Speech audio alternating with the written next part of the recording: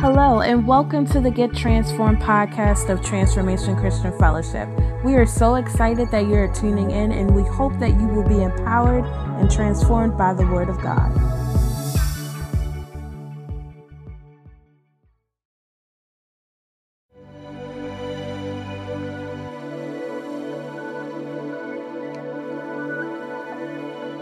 John chapter 5, verse 17, and it reads, "But Jesus replied, my Father is always working, and so am I." Jesus replied, and he said, "My Father is always working, and so am I. So am I." I want to talk to you and I want to talk to you from this subject this morning in our Behind the Scenes series entitled Always Working. Always working. Put in the chat section for me and say, God is always working. Always working. We've been in a series for the last few weeks entitled Behind the Scenes, where we take a look into the operation of God in the unseen realm so we can navigate our natural reality. And so last week we talked about the verdict, and we went into the courtroom of heaven where the sons of God and Satan were present. And Satan made an accusation about Joshua. And we talked to you about at the end of the day, God is the ultimate judge, and he counted him justified and that his verdict was not guilty. This morning I want to take a look and put a magnifying glass on the creator of the universe. And for our limited ability to comprehend all of what God is, let's put him under a magnifying glass this morning. And take a look at what Jesus says when he says, "My Father's always working, and so am I." In order for you to understand this, we must magnify an aspect of God, which refers to his providence. Divine providence. Let me get into the doctrine of providence and see if we can find out a little bit more about God for a second. Is that all right? Let's get into the doctrine of providence. Providence, ladies and gentlemen, is it literally means foresight. One of the things or attributes we know about God is that he's omniscient. One of the things that we know about him is that he knows the end from the beginning. There is nothing that God does not know. There is nothing that God does not foresee. God never reacts. He doesn't have to. He knows every possible outcome. Divine providence, ladies and gentlemen, it generally denotes the governing power of God that oversees his creation. Now, not only his physical creation, but also his unseen creation that you don't see. That includes the angels, all of the hierarchy he has in heaven, as we talked about. All of that are how he interacts between us. So it is him able to govern the unseen realm as well as the seen. Psalm 82 verse 1, again, God he presides among other gods, and he standeth in the council of other gods. Yeah. That's referring to the sons of God, that they are this, God has this hierarchy in heaven. Whereas though it's just not the angels that exist, it's not to say that some of the angels may not be sons of God, but it is to denote, ladies and gentlemen, how God has this hierarchy in heaven of how he has this thing structured. Yeah. A lot of the pattern that you see on the earth is based upon what he created in the unseen realm. For it is the unseen realm that is the parent to the seen. It is the unseen realm that is the parent to the seen realm. it is that realm that is eternal, is this realm that is fading. Paul tells us in Corinthians that, again, the things that we see are temporal, but the things we do not see, ladies and gentlemen, are eternal. And so with the providence of God, it is literally talking about how he oversees his creation and how he works out his plan for it. God has a plan for everything. It is how God literally has the foresight, the foreknowledge. He already knows the end, and not only that he knows the end, but he has plans and he has plans that make up a means to an end. Does that make sense?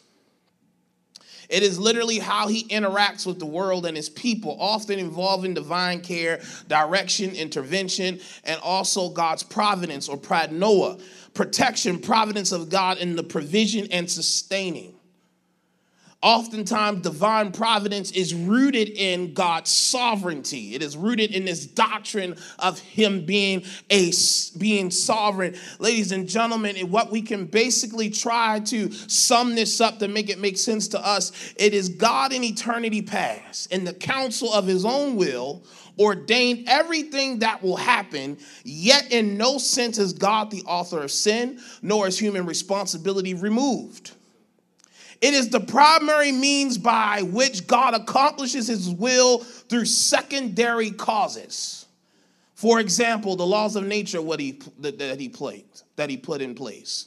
Not only the laws of nature, but also that we're looking at human choice, that God's providence does not overrule human choice, but he works with choice. Are you hearing what I'm saying? That he works with it. He does not oppose human choice. While he has a determined destination for you and I's life, you and I ultimately decide whether you're going to fulfill it or not. Yeah. Ladies and gentlemen, this doctrine of providence is often the thing that makes all of us scratch our heads. And why some people remain atheists. And why some people have this hatred and this bitterness towards God. Because if he's so great and if he's so big and your God of the Bible is all of this, then why he didn't do this or why he didn't do that? It is the biggest thing that people have been wrestling with for years. Why does things happen to people in general? Why did I go through this tragedy? Why did I experience all of this? Ladies and gentlemen, well, we don't know everything there is or why God does what he was. If he did, then that would make us God. There's certain things that we do not know, but yet God invites us to wrestle with him.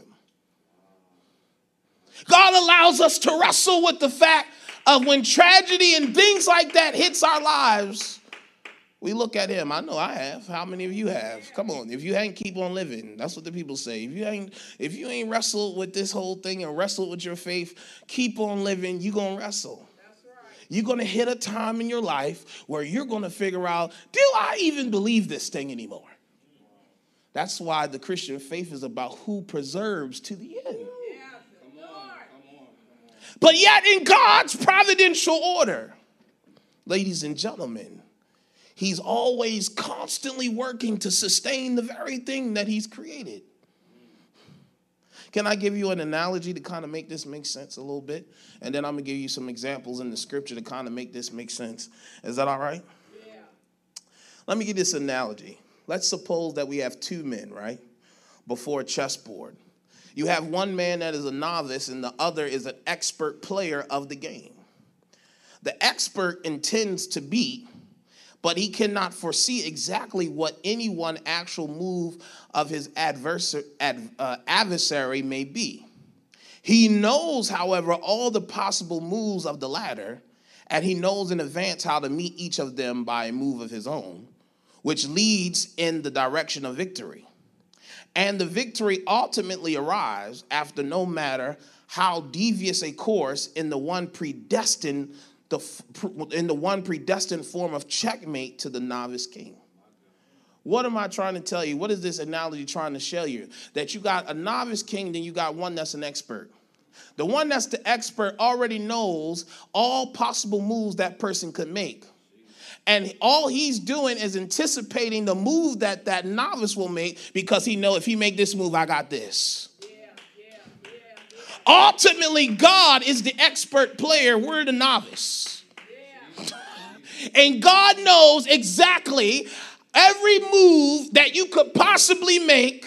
He waits for you to make the move, and then he'll counter. God knows, all right, you're going to go here, I'm going to go here. If you're going to make this decision, I'm going to help you go here, because ultimately I'm going to get the checkmate. My plan, you got to understand, God's plan for your life is victory.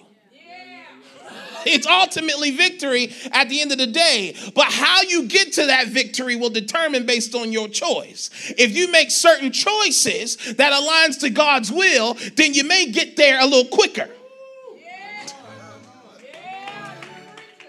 You and I are novice. You and I don't know this game of life that God knows. He's the one who created it. He knows this is not an experiment. Of earth is not an experiment. Creation is not an experiment. This is not something that God, let me experiment on these creatures and see what happens. No, God intentionally created us to live as spirit beings in a human body, to live a human experience. Are you hearing what I'm saying? And so behind the scenes, we put the magnifying glass on God, because behind the scenes, God knows you're in, but he's looking at your choice.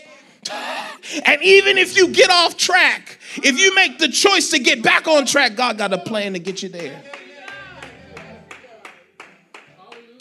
Can I give you some examples? Joseph is an example. I got 3 examples, so I'm looking at the time, and I'll finish this on Tuesday. But listen, Joseph, right? Providence, right? God gives him a vision. They say a dream. You know what I'm saying? This dream Joseph did not conjure is a dream that God gives to him about how one day he will be a ruler and his family will submit to him. But God, let's start with this. God's plan, right, was that he would use Joseph to preserve Israel. That's the ultimate plan. Let's remember, keep that at the forefront of your mind. His bigger plan is that he will be a person that will preserve Israel. This is important. He gets the plan, but God knows that the hatred of his brothers. Joseph, ladies and gentlemen, he knows that his father Jacob has favored him. Joseph is one of the youngest sons. Joseph got a coat of many colors from his father. Joseph loved his dad. His daddy loved him some Joseph, right? His brothers hated that. The brothers come up one day and say that, listen, we're going to throw him in jail. I mean, we're going to kill him. Let's kill him. Let's get rid of him. It never happened. Dad, I will never miss him. You know what I'm saying? Let's get rid of him. And so does God stop them from doing what they did? No. But somebody gets the idea, instead of killing them, let's just put them in slavery. The providence of God. Couldn't kill him because he got a plan for Joseph. So somebody, quote unquote, gets a bright idea, influenced, throw him in slavery. But he's supposed to be this big shot dude that's going to rescue Israel, right? Preserve them, help to preserve them, right? But does God prevent him getting thrown in jail? Getting thrown in slavery? No. But when he was in slavery, the scripture says that he was favored there. God knew that Potiphar's wife was a freak.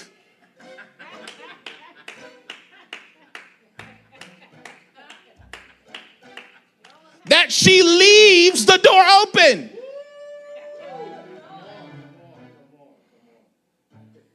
And she wanted help me Hercules. I know I'm stop.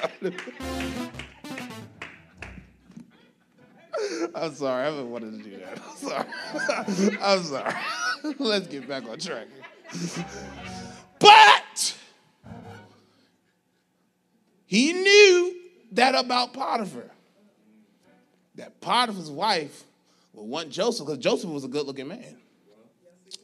He was there doing good, and Potiphar invited him in, left the door open. And guess what Joseph did? He ran. And he knew that Potiphar's wife could not tell the truth, that she was the one that was trying to get to Joseph, so she lied. Did God stop her from lying? No. Did God work against her from doing that? No. He worked what? With it. I'm showing you something about divine providence here. Listen, he gets in jail, and so happily, there's two people who worked in Pharaoh's court was in there too. The cupbearer and the baker. Joseph has the ability to interpret dreams. He has that ability, right? They have a dream. And let's just say, for one, it ends good, and the other, adios amigo. Sorry. One lives, one dies, unfortunately. And so one of them gets out, one of the servants, they get out, they return back to the court. Pharaoh has a dream. This is all the providential aspect of God. Pharaoh has a dream. And in that dream, he has this dream and nobody can interpret it. And Pharaoh said, if nobody can interpret it, I'm about to kill all y'all up in here. So here we go. The dude was like, oh, I remember this guy Joseph in jail. The providence of God. Behind the scenes, you see that God did not try to have Joseph go over or go under. He just had him go through it. Because in God's providence, his way of getting him to the court was that he had to be in jail. And God could have had other ways for him to go by, but he chose that way. I don't understand why God would have me go through all of this to just finally get to a place. It doesn't make sense. I'm like, could I could have just met them like at the grocery store, maybe at, you know what I'm saying? Like, I could have just made it easier. You just had to take me through. I had to go up the hoops, and the girl tried to set me up. I just don't understand. Just don't understand, but you know that humbled him during the process. Because in God's providence, he knew that there's stuff that Joseph needed along the way, that this route is the only way he had to go by to get there. And so Joseph gets there and he interprets a dream, right? He interprets a dream, and then you see that it is fulfilled. Now, in the providence of God, did he work against the decisions of man? No. What did he do? He worked what? With it. I want you to understand that Romans 8:28 is very real, that God works with everything, that all things ultimately work out. This is what I want you to see here. I want you to see what Joseph says. This is what he tells his brothers. He says, but as for you, you meant evil against me, but God meant it for good in order to bring it about as it is this day. To what? To save many people alive. So ultimately, ultimately Joseph knew that this was God's ultimate plan. You meant it for my evil. See, God don't work against healed. He can know how to use something terrible and still make it look good. That is crazy. How can tragedy still bring about goodness? This is the thing I'm still wrestling with. How can evil still go about? How can God turn the death of an accident or a drunk drive? How can that turn out for anybody's good? Why? How can God use that? I don't understand. But he uses it.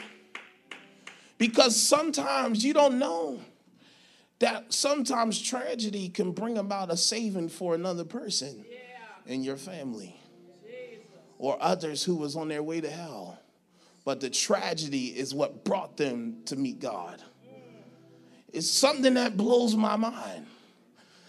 And you wrestle with the pain of that because I know all of us have. It's like, why? Could we do something else? Can I give you an example or another example? Say, God is always working. So y'all look at the lineage, right? And we always skip through the lineages in Scripture. I mean, it's so long, right? But do you see how God worked through all of that to finally get Jesus here? Yeah. Do you not see that? All of that. The lineage is there so you understand how Jesus got here. The 42-some generations. God was working to bring about his own self. Now, let me ask you this. When God sent his son, did he go against his law? No. He came and submitted himself in human form. He don't work against what he committed. He just works with it. Oh, my God. Watch me.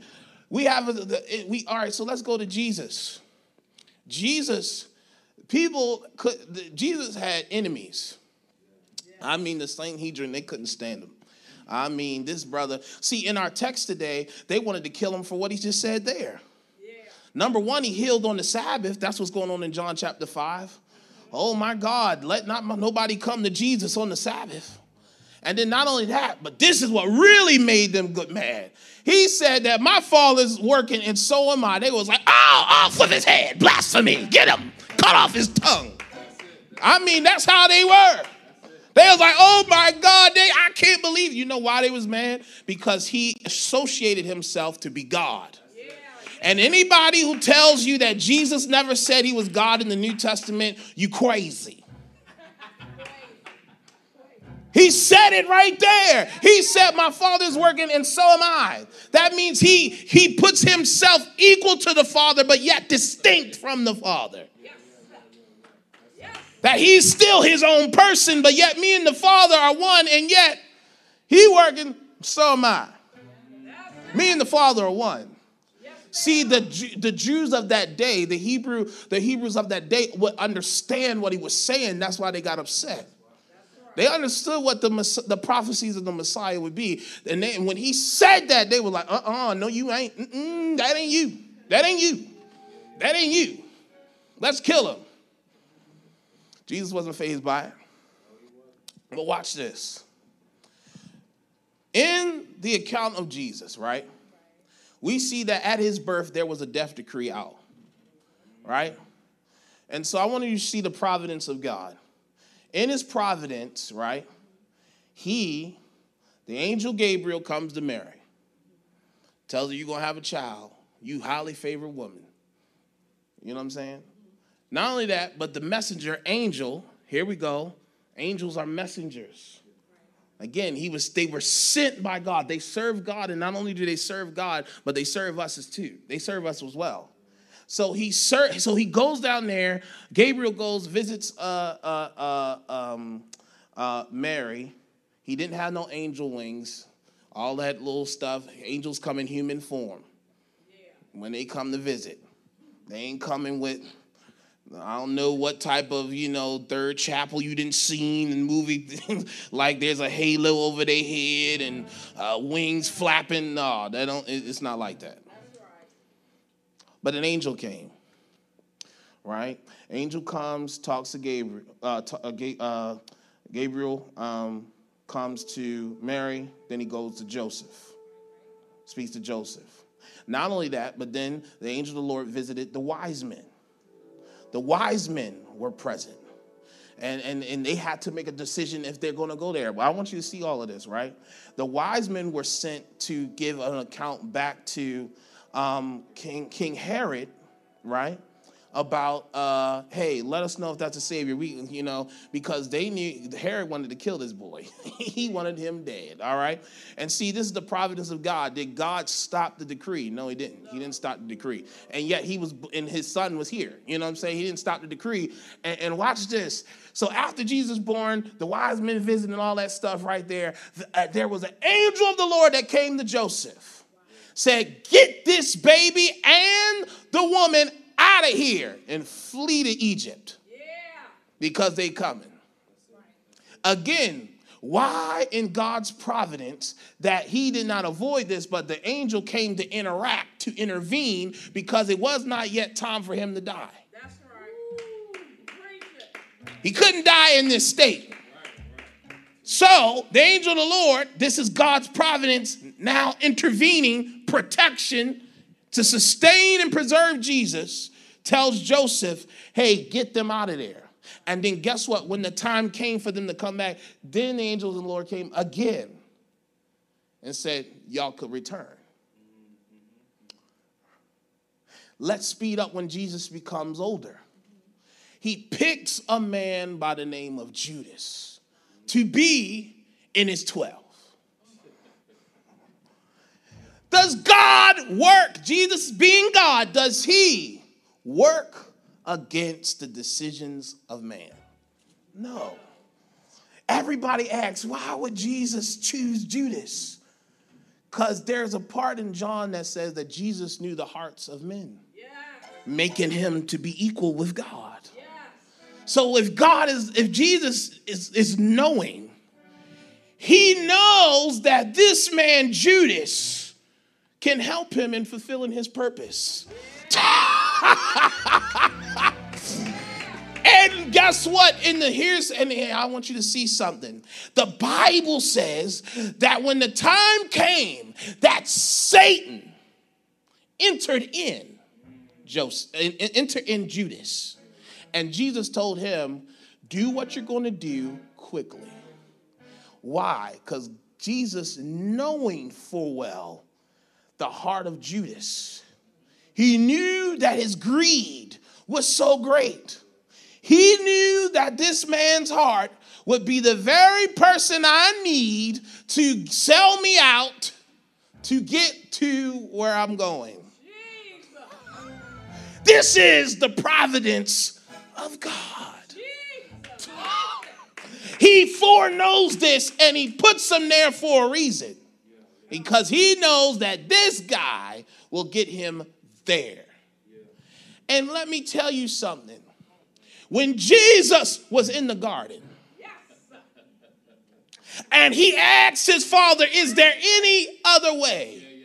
Did God avoid Jesus from experiencing the tragedy? No. Did God, his father, tell his son that, no, there's another way? Nah, he didn't. He just what? He worked with it. Oh, my God. Because his ultimate plan for eternal life was that people would believe on his son. And in God's providence, he said, and this is when Jesus says, okay, if this is the way I got to take, nevertheless, your will be done, not mine. Are you seeing this? The reality of the matter is, y'all, is that God has outcomes for days. He got moves for days. And there's nothing that catches God by surprise because he has a means to every end. He has a means, he has a way to get you to wherever he had destined for you to go if you so choose.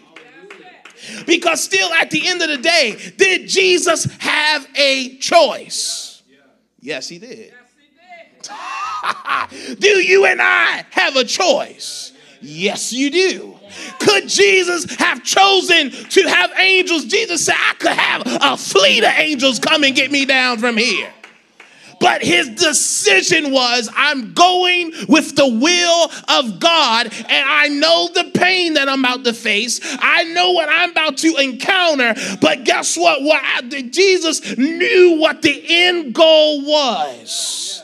And if I can focus on the end goal, I know that my God is going to comfort me and keep me and preserve me while I'm going through this.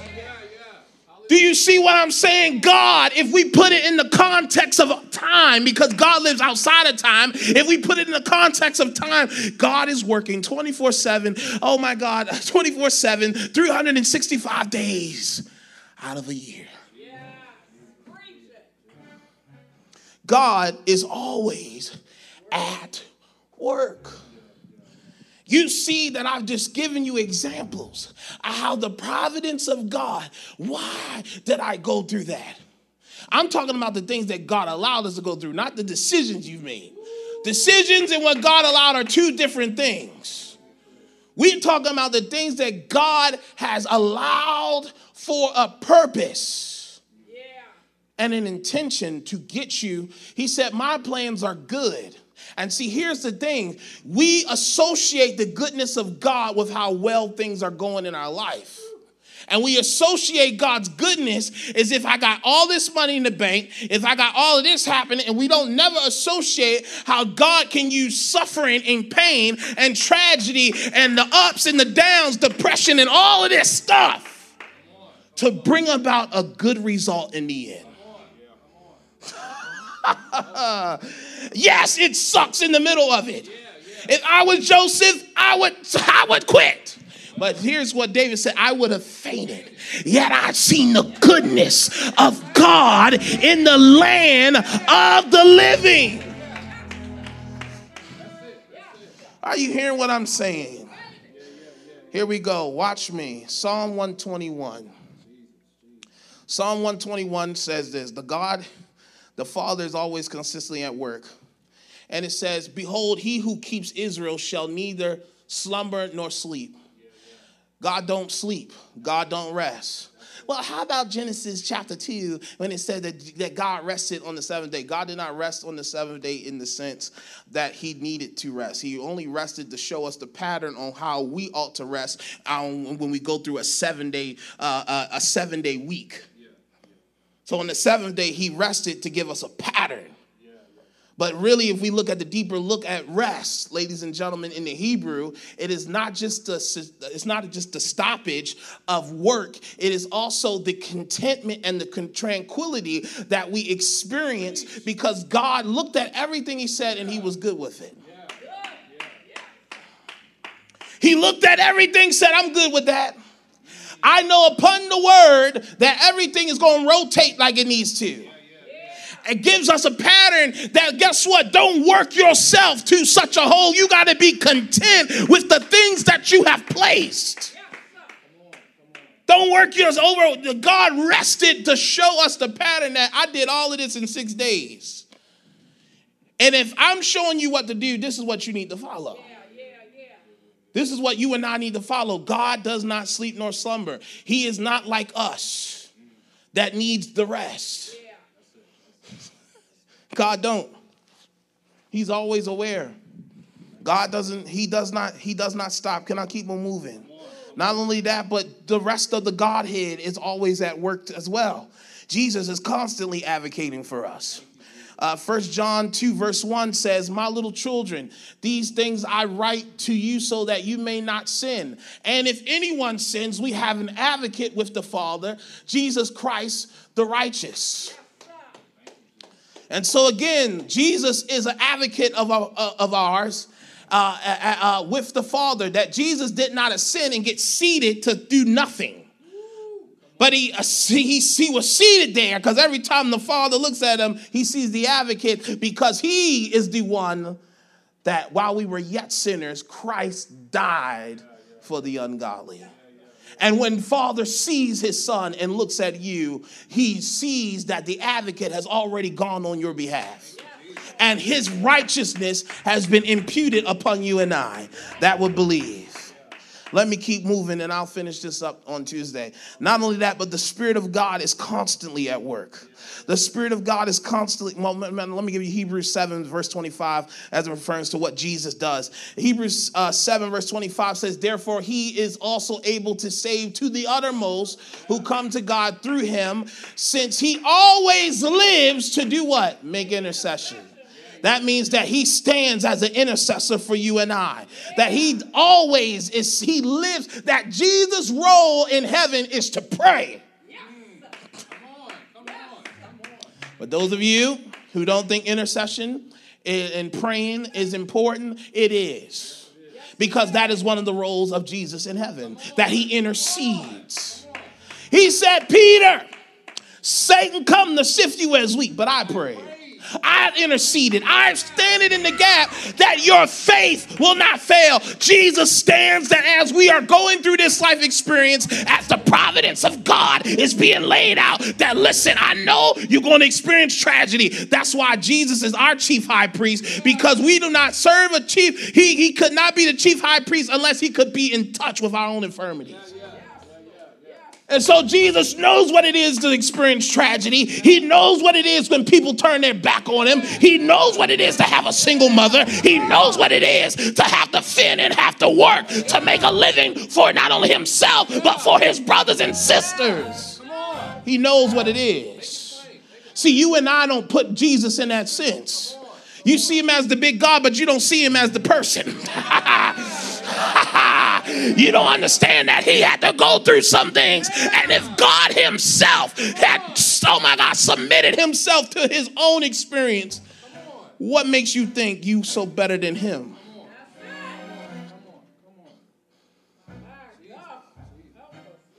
Jesus knows what it means to weep with a loss of a loved one.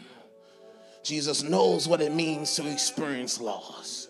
Jesus knows all of these things, and yet we in our minds think that we are the only ones who are going through this life experience. Do me a favor. Look at your kids in the room. Look at your face. Look at your significant loved one. Those of you who are here, look at each other in the room. You want to know what all of us have in common? We may have different money and be at different statuses, but guess what? All of us are going to go through a struggle. All of us got issues. All of us are trying to work this thing out. All of us are. You're not the only one going through this life. Oh, nobody knows what you are experiencing. Liar. All of us go through stuff, man. Guess what? People with money got problems too. Are you kidding me? Everybody got something that they dealing with. Let me tell you something. All of us feel like, oh my God, it's me against the world. I felt like that. I know you have too. If you haven't, keep living. That's it. That's right. But guess what? It is the prayer of Jesus that your faith won't fail. Oh man. Oh, my gosh. Because you got to understand, let me help you understand something. That he's there. God is not against you. Why does God not prevent evil? There are certain things that God prevents and certain things he don't. There are certain things that God will intercept and there are certain things he won't. I'm not God. I can't determine why God does this and why God does that. But what I do determine is that if you know the character of God and you know that he is not a person and he's not a God that has ill intention. And that's the thing, the rulers of this world has done a good job of trying to blind people of the gospel, to make you blinded to think that God is evil. And a lot of things in the world, God is the easiest punching bag to punch. Because you rule out the fact that there's principalities, powers, and that God does not work against them. But he says, okay, they work against him. He don't work against them. And God is the masterful chess player. He's so masterful that's why we've been saying this scripture to you. If the rulers of this world would have known, they would have never crucified him. They would have made another chess move. Because they knew that would be the move to seal them. And so you don't understand that how God is operating all behind the scenes. And not only that, but the angels of the Lord are working behind the scenes for you and I. Well, I'm coming to a close. Psalm 91 verse 11. For he shall give his what? Angels charge over you to keep you in what? In all your ways. That's what the person that dies in your family, I'm sorry, they'll be the bearer of bad news. They are not your guardian angel. They're humans that wear a spiritual suit now in heaven. Let's just get that. They ain't coming down here. And listen, if you go into a medium, you need to stop that. Because you ain't talking to your loved one. You talking to a satanic spirit, and you need to leave that alone. But the truth of the matter is that God there's protecting angels that God will give charge over you. That's how, let me tell you about God's providence. God is so provident. Oh my God. You know that little small voice that you hear in your head that you know it ain't you? That's the voice of God trying to guide you in this life. Don't you turn there. Don't you turn there. And guess what? When you don't turn there, you turn on the news and there was an accident right there. Then you avoided the whole thing. Don't you show up. There was one time I was with my friend. He invited me to go to this party. I said I was going to go, but then I heard this small voice. I know the voice. The voice is the voice of the Lord. The voice of the Lord, that small voice. It sounded like me, but I knew it wasn't me. I ain't that smart. He said, listen, don't you go there. Don't go there. So I didn't go. And so 2 days later, my friend hit me up. He said, bro, there was a whole stab and a whole fight went down there. I said, I knew I avoided not to mess with you know what's over there because y'all don't know how to have a good time without trying to fight nobody. Let me tell you something. The Holy Spirit is always working at all times. He's trying to lead you and guide you into all truth. There are some things that God will give you a warning. Don't you talk to him. Don't you talk to her. I'm telling you, she look good, but she ain't that fine to lose your life. All the brothers should say amen. Ladies, the same thing with you. Don't you talk to him. Listen, you see this? Stalker tendencies. You don't want to be the next you.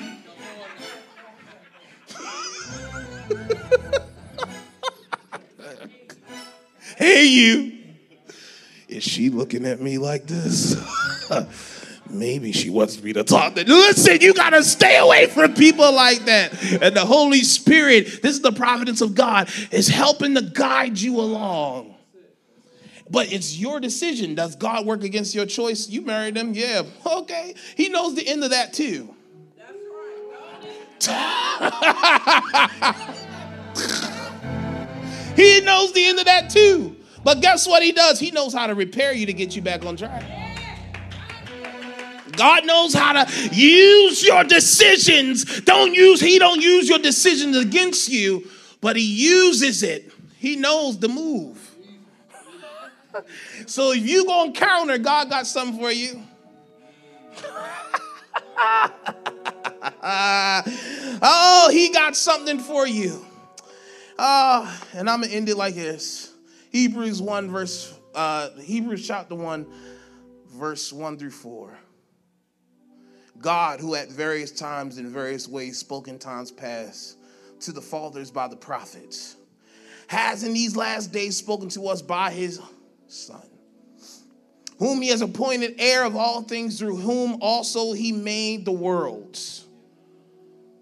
You see the plurality of worlds. Who being the brightness of his glory and the express image of his person, and upholding all things by the word of his power, when he had by himself purged our sins, sat down at the right hand of the majesty of on high, having become so much better than the angels, as he has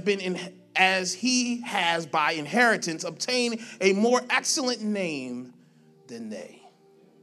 It says by the word, verse 3, whom being the brightness of his glory and express image of his person, and upholding all things by the word of his power. What am I trying to tell you? That God is withholding all things through his power. There is nothing And I mean nothing that catches God by surprise. He is, ladies and gentlemen, the expert chess player. He knows, and you and I are the novice of this whole human experience. And you think you're going to outsmart God. And even the angels who left God think they can outsmart him. But the thing about God is that while you may have been made like him in the sense that you have a choice, but you are not God because he knows everything. He knows everything. And there's nothing that catches him by surprise. God is always working. He don't stop working. And if God don't work against my choice, if he don't work against evil, but knows how to preserve me through it, then I can be confident that he that has begun a good work in me shall complete it until the day of Christ. Stand to your feet. Come on and put in the chat section and say, God is always working. Come on, encourage somebody in the Lord in here and tell them God is always at work. He does not stop working. He doesn't cease his work. God is always looking. The eyes of the Lord is always going from to and fro. God is looking down on you and I, and as he's watching over you, he's going to watch over you until the day of Christ. Until the day of Christ. And so, ladies and gentlemen, what will you do? Yes, it's going to happen. Tragedy will arise. Good things are going to happen to you. There's going to be moments where you feel life is melancholy. All of that is going to happen to you. But what you have to understand and what you have to know is this, that weeping may endure for a night. But oh my God, I think of that joy is coming in the morning. And that guess what? The God of Israel neither slumbers nor does he sleep, but he is a keeper. He is a keeper. He is a keeper. And as long as the God of the universe is keeping you, I don't care how you feeling right now. His keeping and sustaining power will push you to your expecting end if you allow him. If you don't know Jesus, I give you Jesus this morning. I'm giving you the one that's always working. God is working to the point that it allowed you to come on this broadcast. This is your chance to make a decision about your life. God has let you here, but you got to make that decision. You got to decide if you're going to give your life to Christ today. Jesus is God. He is the mediator between us and the Father. There is no other mediator. It's Jesus the Christ. Everything else hasn't worked for you. Why not try him? Why not give yourself an opportunity to experience a real life, a whole life through him today? That if you give your life to him, that you will not perish, but you shall have everlasting life. You don't got to jump through hoops. You don't got to do any of that stuff. All you got to do is believe in your heart and confess with your mouth that Jesus is Lord. You may be saying to yourself, Pastor B, I walked away and I want to rededicate my life to Christ. God led you here on this live so you could do that. He led you here on this live so that you could do that.